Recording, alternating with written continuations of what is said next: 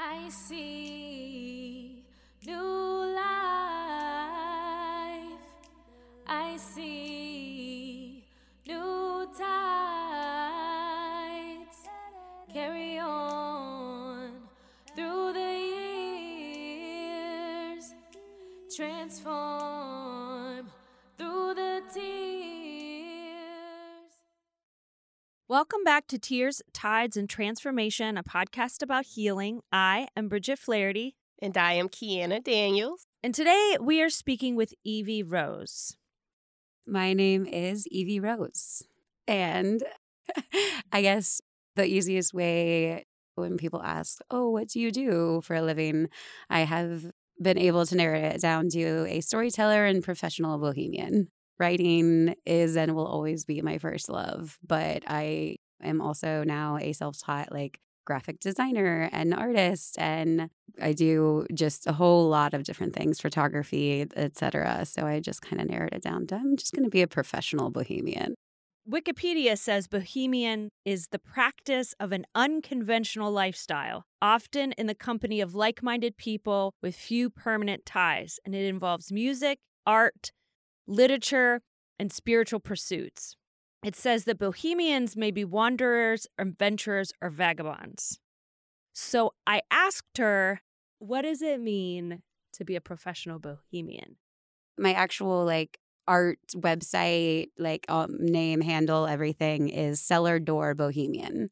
And so it's kind of this amalgamation of a lot of my favorite authors from when I was young to really learning about the origins of why cellar door is a 14th century French poet that said the most beautiful combination of words in the English language is cellar door. And then movies, books, any story medium is just something that always speaks to me.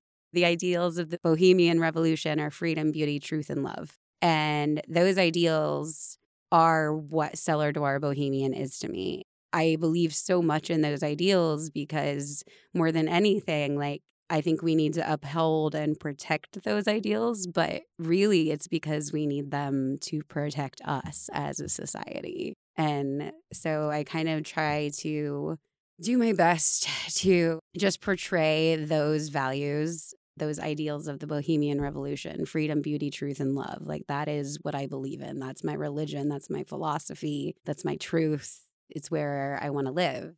Freedom, beauty, truth, and love sounds a lot like healing. The bohemian lifestyle reminds me of my mom.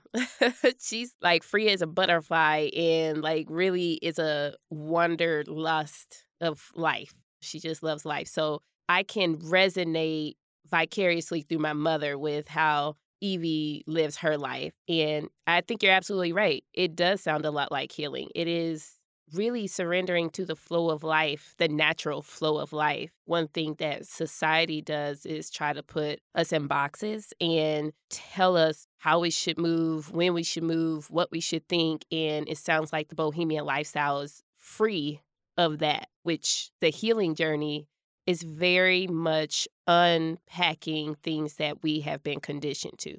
So when I asked her what healing meant to her, she said that the word wholeness comes to mind. It's like I have just been putting myself back together, stitching the pieces of all of the different parts of me. I mean, some of it was out of fear and hiding and shame and masking and shrinking, but some of it was out of I actually contain multitudes, and that's actually an amazing thing. And that's not something I should be shying away from. That's something I should be embracing and celebrating because I've had a lifetime of trauma from medical health issues to really all the issues that affect women, sexual assault, rape, violence, those types of things. And especially, again, even as a queer person. And I just had a lot of shit. I just decided that I needed to choose myself.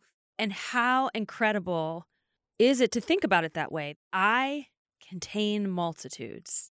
That's a very powerful statement to say. And it puts me in the mindset of one thing that I say is that we're complex individuals. We're dynamic in various ways, which is the same as we are made up of multitudes. Those are just different parts of ourselves that make up the whole, is what she's saying. And I think that it's true because, like, even you and I, like, there are different parts of us that we exercise in certain moments, which is, I think, adaptation, right? I think, again, as society, we are not taught to be our full whole selves, but to be one version of ourselves all the time. Yeah, I think absolutely we are complex, and none of us is identified or can be put into one specific thing, one specific identity, one specific way of being. And Evie and I talked a lot about that, about the multiple things that make her who she is and all the impacts, things that have happened in her life that have contributed to who she is. I was raised in what I jokingly refer to as a Southern Baptist, vegetarian, hippie, anti-vaccine cult. It's a little extreme. Yes, I'm embellishing, but I was homeschooled. I kind of lived in a bubble, but was very aware that I lived in a bubble. Whatever age I became sentient, I knew that I was different than everyone around me. I now know that's because, like, I'm a queer person. I'm all of these things that would put me on the outside of all of the institutions that we were a part of as a family. All these institutions, my family definitely believed they had our family's best interest at heart. But a lot of people's trauma comes from early church and spiritual abuse and those kinds of things. And so just kind of living in fear, I guess, and of freedom, or like the freedom to be myself, is what I lacked.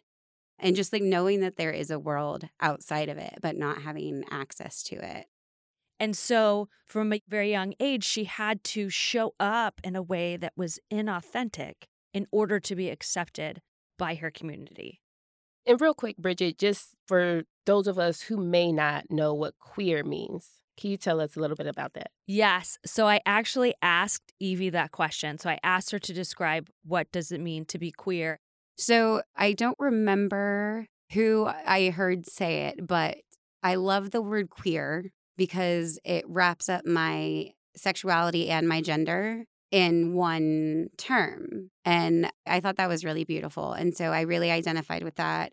Most of my life, I kind of just knew that I was bisexual. Again, since I was sentient, like as a child watching The Neverending Story, I'm like, oh, Atreyu's hot. And then I'm like, oh, the childlike empress is like really pretty. Like, and so just like kind of growing up knowing that that's a part of my identity. And then the show Schitt's Creek, which is my show blankie. I'm 85% David Rose.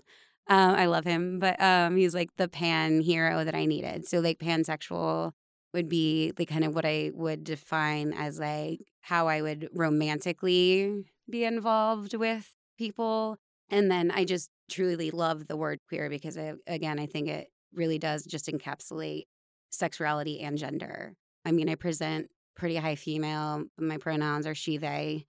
And a lot of that kind of goes back to like what I said about I contain multitudes. So it's not necessarily this like gender thing, but very much a fluidity at my core of who I am. I am more than just Evie because I've lived a life where I have had a lot of trauma, but I also have had like so many different experiences for someone, I believe, my age, and like kind of seen a lot and done a lot. And I like embracing all of those things. Like as I'm finally accepting myself as a queer person and I'm 100% out, like as opposed to being like 75% out for the last like 15 years, I just have been learning what love looks like. My daughter, when she was describing her sexuality to her younger brother, who's 8 years younger than her, and she was a teenager at the time, so a little kid, and he not understanding that his sister had a boyfriend before and has a girlfriend now, and she described her sexuality this way, and it helped me to understand as well. She said, I am attracted to the person and not necessarily their bodies. Now, obviously, that's not all encompassing, and that's a very simple description given to a child, but it helped me as a way to start in understanding what it means to be queer. And I also can understand the challenges, especially growing up with this religious background and feeling as if I cannot be authentically myself without judgment. I think it's a beautiful thing to arrive to a place of fully accepting the entirety of who we are. Just in full transparency, right? I grew up Christian. I am not religious, but spiritual. I believe in God, the Father, Son, and Holy Spirit, right? I accept people for who they are because I understand the trauma that comes from not showing up as your whole self. Not everybody feels comfortable making the choice to show up as their authentic whole selves. And I think that is like what Evie is saying now, because she was 75, now she's 100. She's choosing to show up 100% of who she is. Yes, I agree that often we mask who we are authentically because of the pressures of what society says we should show up as, and choosing to show up authentically as ourselves can be scary, but is also critical to healing internally, but also to changing those standards and those boxes that have been placed upon us. Absolutely, 100%. I have a friend, right? She has MS. She's about to celebrate. This is her 7th year anniversary. For 7 years, she has had to get used to this new reality that she cannot control. And she recently decided to advocate for herself and everyone else who has MS by joining a committee that is creating the policy around the medications that are skyrocketed and all of these things, right? And so it is like what you just said, like when we are like, yes, I'm going to be my authentic self, my whole self, I am confident enough to do that now. That is when we can start to advocate not only for ourselves, but for other people, because we're like, it is what it is. I don't feel like suppressing pieces of me anymore. So I'm now going to live out loud, and I'm also going to live out loud for other people, and I'm going to advocate for other people. And I think that's kind of like what we arrive to. And I think it's a beautiful thing. It's a journey. Absolutely. That's a great segue into another one of the pieces that Evie and I talked about, and that is chronic illness and the medical system. So I have had 23 surgeries in my life. The first one was when I was 5 years old, and that was its own thing and kind of hopefully this like anomaly. I had a hernia. And then when I was 11-ish, 12-ish, I had pain for like 6 months straight. And my mom was like crunchy before like crunchy was a thing, and like really homeopathic and stuff. And so like we just didn't go to the doctor very often. Finally, I go to the doctor and I had a cyst on my right ovary the size of a large grapefruit. So they did a laparoscopy, which was my second surgery, and they just were able to just remove the cyst. But then just a couple of months later, it was back and like nearly the same size and complex, which meant it was inside and outside my ovary. They did a lot of, now that I know, highly invasive, unnecessary medical tests. It just continued from there with the medical conditions and like having those issues. And then the doctors are like, oh, that's weird. Go about your life. And then it just continued. I would be so sick for like days every month. And it was always just horrible. I ended up finally being diagnosed with endometriosis at 17. I had my third surgery, just kind of continued throughout my early 20s, just put on various birth controls and like just dealt with it because doctors didn't listen, didn't care. And like at least at the time, I'm even like a white girl with like decent health insurance and like I can get in the door, but I'm still being treated like shit. So like it's even worse for people of color and women of color especially. And just like the system is so messed up. And so just constantly being gaslit about like, no, like my insides are on fire. And so I didn't start having more surgeries till my mid-20s, but it just kept spiraling and kept going downhill to the point where it just got worse and worse. And by the time I was 32, I had a complete hysterectomy. So like menopause has been its own beast, but just all the surgeries, all of the highly invasive tests, all of the doctors who don't believe you, who don't listen to you, who dismiss you, who dehumanize you, genuinely. That's really been such a big part of it. The modern medical complex does not study women or understand women and women health issues as thoroughly that they do men, which I think is not something that I've heard a lot about. But if you look at the statistics, it makes a lot of sense. It's all based in patriarchy. And I don't know the stats, but I'm curious to look them up on the percentage or ratio from men to women who are doctors. And this also puts me in the mindset of this new show that came out this year called Harlem. And it's centered around 4 Black millennial friends. And one of the ladies, she had a similar situation. She started to have these passing out spells. And so she went to the doctor talking about this pain that she didn't know what was happening. And it was a white male doctor. And he minimized her pain. He dehumanized her. And because she was a Black woman, he was just like, oh, you just want this medicine, right? And she was starting to advocate for herself. Like, it shut her down at the same time because these are people that we are supposed to trust, yet they are not treating us the way that we need to be treated, which is causing more trauma medically and causing more damage to our bodies because they're not listening to us. And that is a problem. Yeah, I actually saw this on TikTok, actually, of all things, and I went and looked up the actual study, but apparently women were not included in clinical trials for medications until 1993. And in 2001, 2/3 of medical trials still excluded women. And yet, women are 2 times as likely to have adverse reactions to medications than men. And so this article that I read talked about that gender bias is still very real in the medical profession and in clinical trials. In fact, most studies, pre-human trials is mice normally. Most of them use male mice because they're quote unquote easier to study. So even today, the drug effects on versus men versus women are not understood very well. For example, acetaminophen, which is an over-the-counter medication, stays in a woman's body 67% more than in a male body. And so when it says take every 4 to 6 hours, women at 4 hours will still have more acetaminophen in their body than men. And this is across the board. It is really misunderstood. And in Evie's specific situation, led to a lot of trauma. I've been very dismissed, very gaslit, very kind of like what you were speaking to, just kind of treated like just a body, not a person. Like I'm not a fucking cadaver or just like a teaching instrument.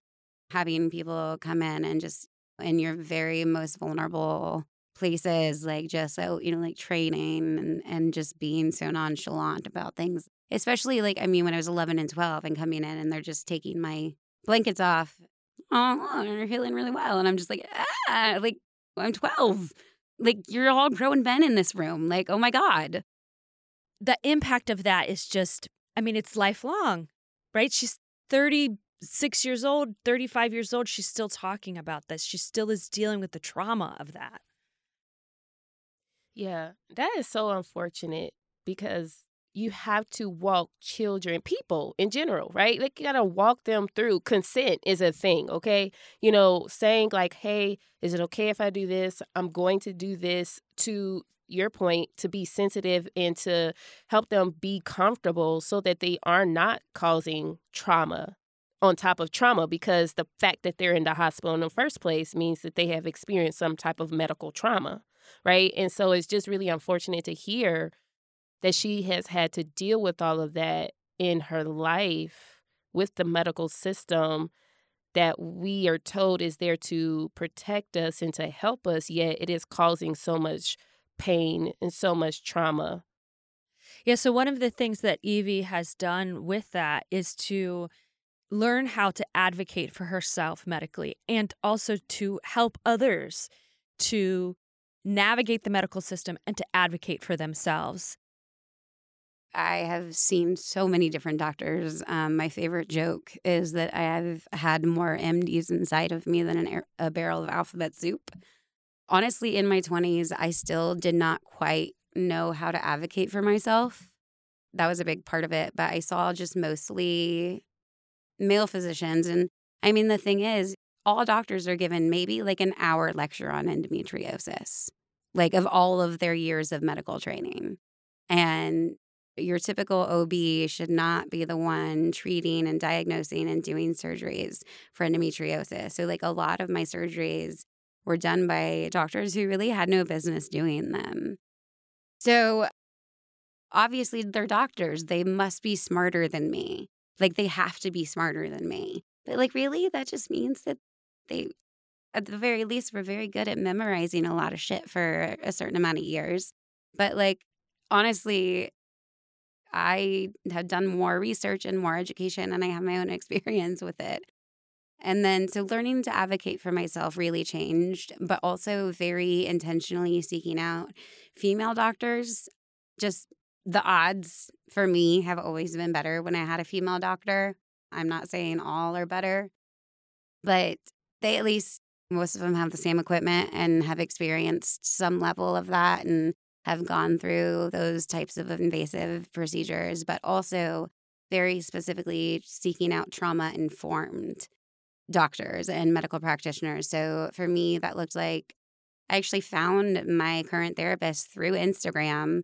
They practice in Utah, but they trained under the Trauma Institute started by Dr. Von Bessel, who wrote The Body Keeps the Score. So like, I mean, right off the bat, we just really connected.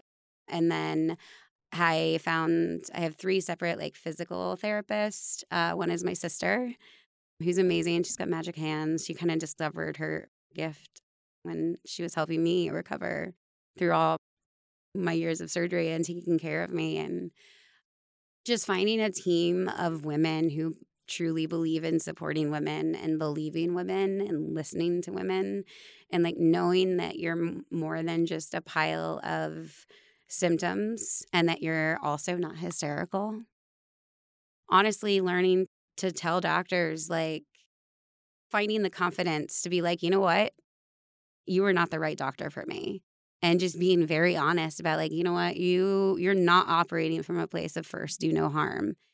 I think that is a really powerful thing. And I think we all need to learn how to advocate for ourselves when it comes to medicine. Yes, I agree 1000%.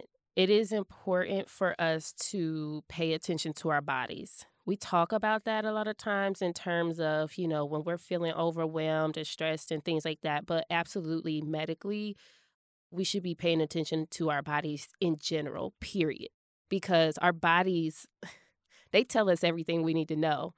From like the mental, the spiritual, and everything. Our body is the temple for all of it, right? And it will give us signs and speak to us to let us know when things are not okay. So being able to know what is typical for yourself and then what is not is highly important, because then you can articulate that to doctors and specialists and practitioners.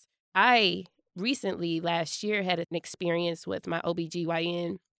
And when I was in high school, my mom used to be like, you're always trying to go to the doctor. I'm just like, something ain't right because I know my body. So whatever it is, last year I was experiencing something and I was just like, something ain't right. It doesn't feel right, whatever. And I have a female OBGYN and she's Black and I respect her 100%. She is one of the best.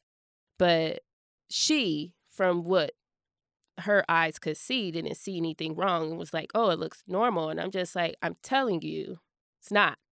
What I'm feeling is not, right? And so a couple of days later, I wanted her to do something. And she was like, no, you're good. And I'm like, first and foremost, what you're not going to do is have me waste my time and my gas to come in here to see you so you can be paid. If you're going to get paid, you're going to do something, okay? And so secondly, I was right. You have to be confident in yourself and again, and in your body and what it is telling you so that you can say what you need to say and stand true to that. Because a lot of times we are right. We're not crazy. We're not like they don't always know best. Yet, historically, women have been called hysterical. That is a term that was created for women. Basically, the idea that a woman who was quote unquote hysterical had hysteria, which was her uterus left like detached from her body, moved through her body and went up to her brain and made her hysterical. Like that was the obviously before modern medicine. But that idea that women are making stuff up and that it's all in their head is pervasive in medicine today. And so it is often that we go and say, hey, there's something wrong. And I'm like, no, there's nothing wrong. I actually had a similar experience recently with my OB. So I recently had a partial hysterectomy, and afterwards I knew, even though I was healed and I'd had some complications, but I'm healed and ready to go, and I knew that something was still not right.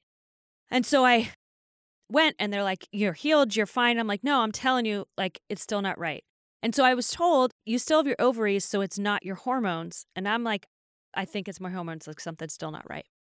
So they did, after pushing, right, after advocating, they did a blood panel, and lo and behold, my hormones are not completely right. But what was amazing about my OB is she said, I'm going to be honest with you. I think you're best to go to this more holistic person. Basically, it's the Happy Hormone Cottage is what they're called. And they do a more extensive test, and then they customize what you need hormonally, like for you. And what she shared with me is she shared that there isn't medically approved, basically hormone therapy for what I need. It doesn't exist. She said, I would have to, if I, as an OB, were to give that to you, it would be off whatever is approved, and it probably wouldn't be covered by insurance and so forth. She said, so go see these more holistic people. Now, they're medical, they're physicians, but then they're not covered by insurance. They're not quote unquote approved. They aren't considered part of mainstream medicine because mainstream medicine doesn't, basically, I have low testosterone, and they basically are saying that's not a thing women can have, and there's no therapy for it that's approved. Like the fact that in 2022, I still can't get medicine approved for even though they know it's a thing, like they can show that that's a thing. It's absurd. It is. I think that my belief in when things are not covered by insurance is because it's getting to the root cause. Okay? And it's going to stop you from coming back, right? Keeping that money flow going, because the healthcare system is one of the largest money makers in America, or in general, but definitely in America.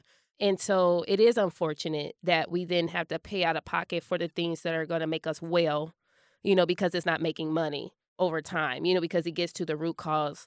One thing you said about your doctor or OB is that she refers you to specialists. And I would encourage anybody that when you are looking into treatment to better yourself in whatever area of your body, it is important to look for specialists, people who specialize in what it is that is going on and not a generalist, because generalists are generalists. They know the information about this. They know a little bit about everything, but advocate for yourself to go or be referred to specialists or to seek them out yourselves, because that can make a world of difference and minimize some of the trauma in the steps that we have to take for wellness. Absolutely. 100%. I think that's a huge part of advocacy. And also, if we understand that medical school doesn't teach all of the women's related issues, we know that. We've already proven that. Statistics show that. So we're going to have to advocate. And then we're going to have to find doctors that are trauma informed, doctors that are female informed. It could be a lot. Yeah, and it sounds like that was Evie's experience. One of the other things that Evie and I talked about has to do with belief. And she identifies as a pagan. Okay, so to be pagan to me means to really be as in harmony with nature and the universe itself. And understanding that the symbiotic relationship, and that, we are truly and literally made of stardust. And the best example I have is one time he was 5 at the time. We were watching one of those like Neil deGrasse Tyson Origins of the Universe shows. And I had just begun, this was back in probably 2017, and really starting my public deconstruction from like any semblance of Christianity left. And he was like, Mama, like, who made the universe? And I was like, okay, well, yeah, a lot of people say God, but God means different things to a lot of different people. And then I was just like, okay, well, who made God? And I'm just like, oh, fuck. Like, okay, not only am I trying to figure this out, but now I have to explain it to a 5-year-old. And I just said, let's think of it this way. God is the universe and the universe is God. And then he just kind of cocks his head for like 2 seconds and then just like goes, and then just like a big bite out of the air and just says, I just took a bite out of God. And so like that is kind of like, that's what it means to me. I'm a huge fan of Alan Watts. I practice Buddhism, but to me, that's not religion. That's as much of a practice as yoga. I am delving more into different tools of divination, such as tarot, getting as more familiar with astrology as I can to just learn more about myself. Really interesting way to look at ourselves. I actually identify myself as we're all made of stardust. If you think about the Big Bang, there was all of the same particles existed at that time at the explosion of a star. And so all of us particles, all of what not just we, but the trees and the plant were all made from the same particles, which was a dust from a star. So I think that's a really cool way to look at what we are. And I think that word pagan, it can often be misinterpreted or misunderstood. So I appreciated that she described what it meant for her. I have to let that marinate and digest it a little bit more. But for me, what I take from that is that we, every human being and nature, we come from the same creator and are made up of the same things, even in our differences. And I think when she says chaos, there's, to me, like, I think our differences are what create chaos, but there is a connection within that because, again, we all come from the same creator, whatever that is. Yes. Understanding that our connection with nature or our intimate relationship with nature allows us to find and see these things, right? These patterns, and how we are part of this beautiful pattern, and that understanding and seeking to understand the patterns that we can see can help us to understand the patterns of who we are. And there's something really incredible about that. Okay, so I did ask Evie about healing modalities. So we've talked a lot about, what she's experienced, but let's talk about ways, tips and tools, things that have worked for her. And one of them was EMDR, which is eye movement desensitization and reprocessing. And it is a therapy treatment that is designed to alleviate distress associated with traumatic memories. So it's a newer technique, and there have been studies that show we know that we move our eyes to access certain memories. So we'll look up or we'll look to the side, and our eye movement is matching when we're going to look for a certain memory. And so this EMDR uses eye movement to change how a memory is processed. And the best way that you can understand it is it removes whatever is blocking the healing of that experience. So if I get cut, I hit a piece of wood and I get cut by that wood, my hand knows how to heal. However, if a splinter remains in my hand or a piece of the log remains in my hand, my body's going to have a lot harder time healing it and might not be able to heal it, may get abscessed or infected if I do not remove the piece of wood from my hand. And EMDR has the same thought process or the same methodology with healing the mind. So if you have a block on a traumatic experience, you have to remove that block so that your body can heal it. And once you remove the block, your body processes the traumatic experience and kind of heals it itself. That's in air quotes, heals itself, right? Obviously, there's some work. But that's the idea behind EMDR. And this was a therapist that I had years ago before who I'm with now that I absolutely love. But we did my very, very first session of EMDR. We specifically went back to one of the most unnecessary, highly invasive tests that I had ever had when I was either 11 or 12. And I was able to actually draw a direct line from that to a lot of misplaced anger I had towards my mother because she had a lot of the same health issues, and my misplaced anger was at her and not the institutions that failed her, something I've just really been processing and healing from. But also it helped me draw a direct line to who I am now and why I want to tell my story and why I am a feminist and why I want to be an advocate, why I run a support group, why talking about this shit matters. Because so many people experience so many of the same things every single day. And who are very, they can't mask. They can't just hide who they are. And so I know I've had pretty shitty experiences, but I know it's been far worse for other people too. So it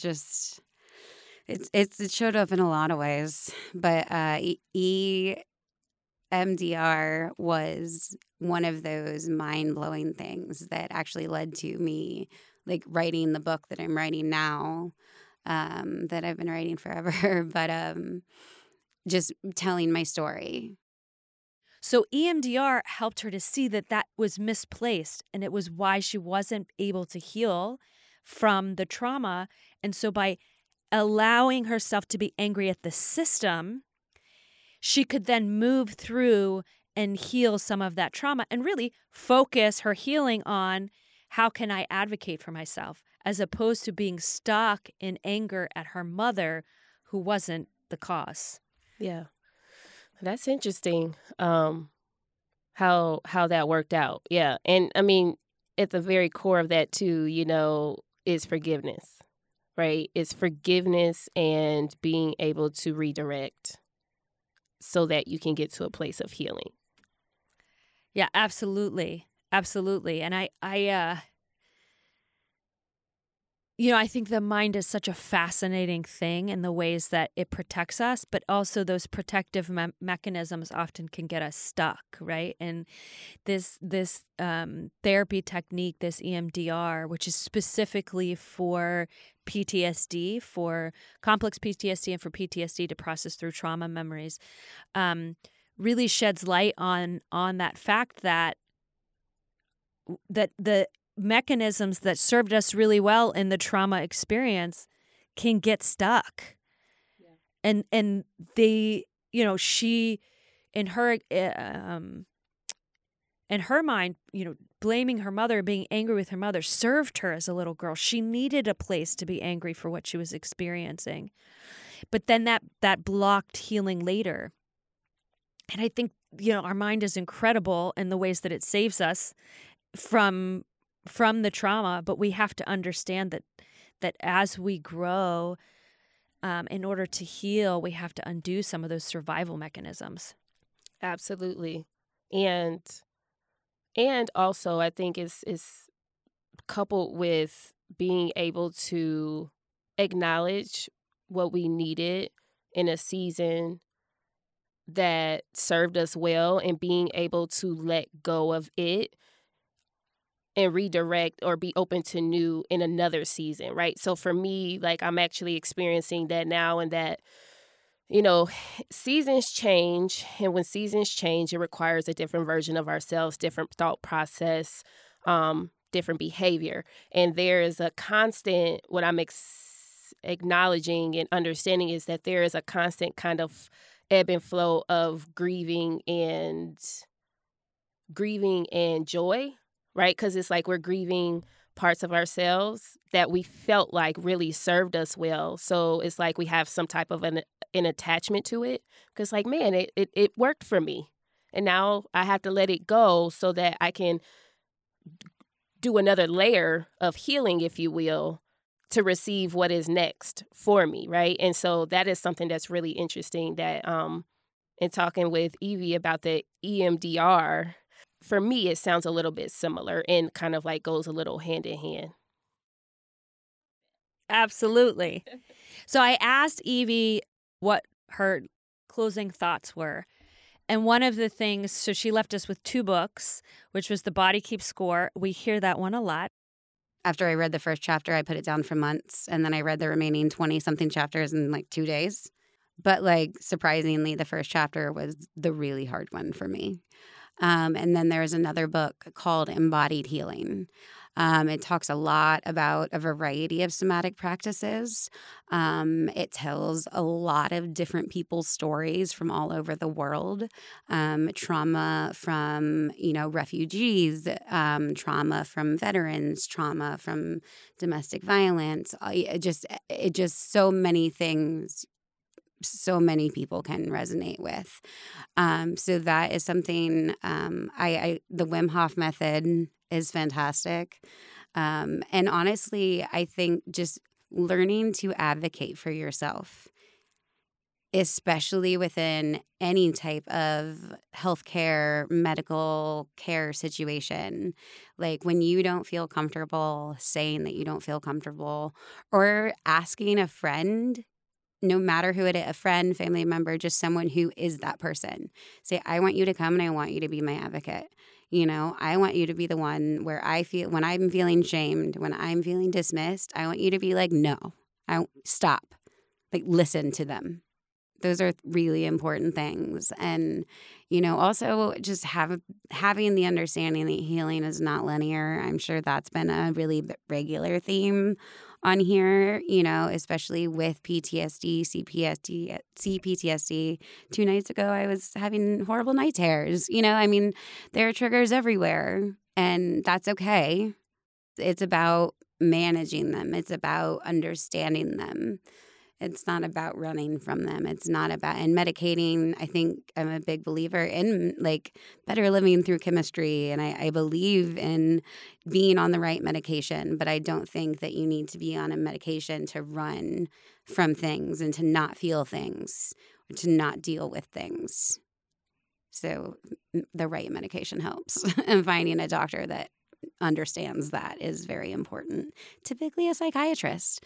You should not be receiving your psychiatric meds from a primary care physician.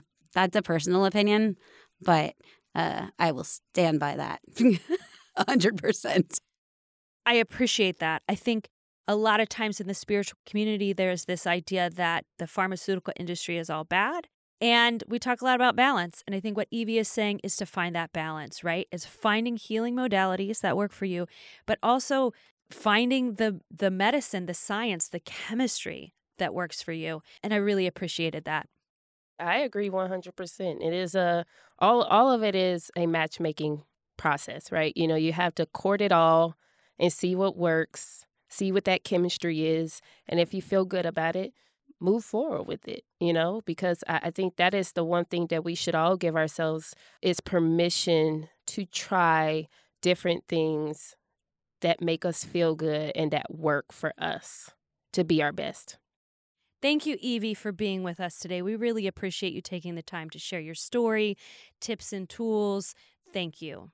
This is Tears, Tides, and Transformation with Bridget Flaherty and Kiana Daniels. And we want to give a special shout out to our episode sponsor, Jorge, who did not leave a last name on the Kickstarter campaign. But Jorge, we see you.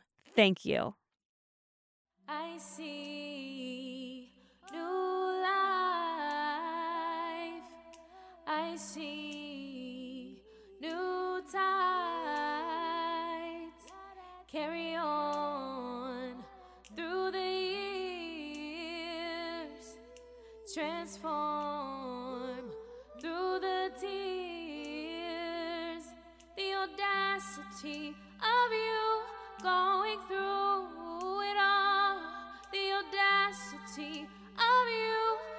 everlasting self all along. I see new life. I see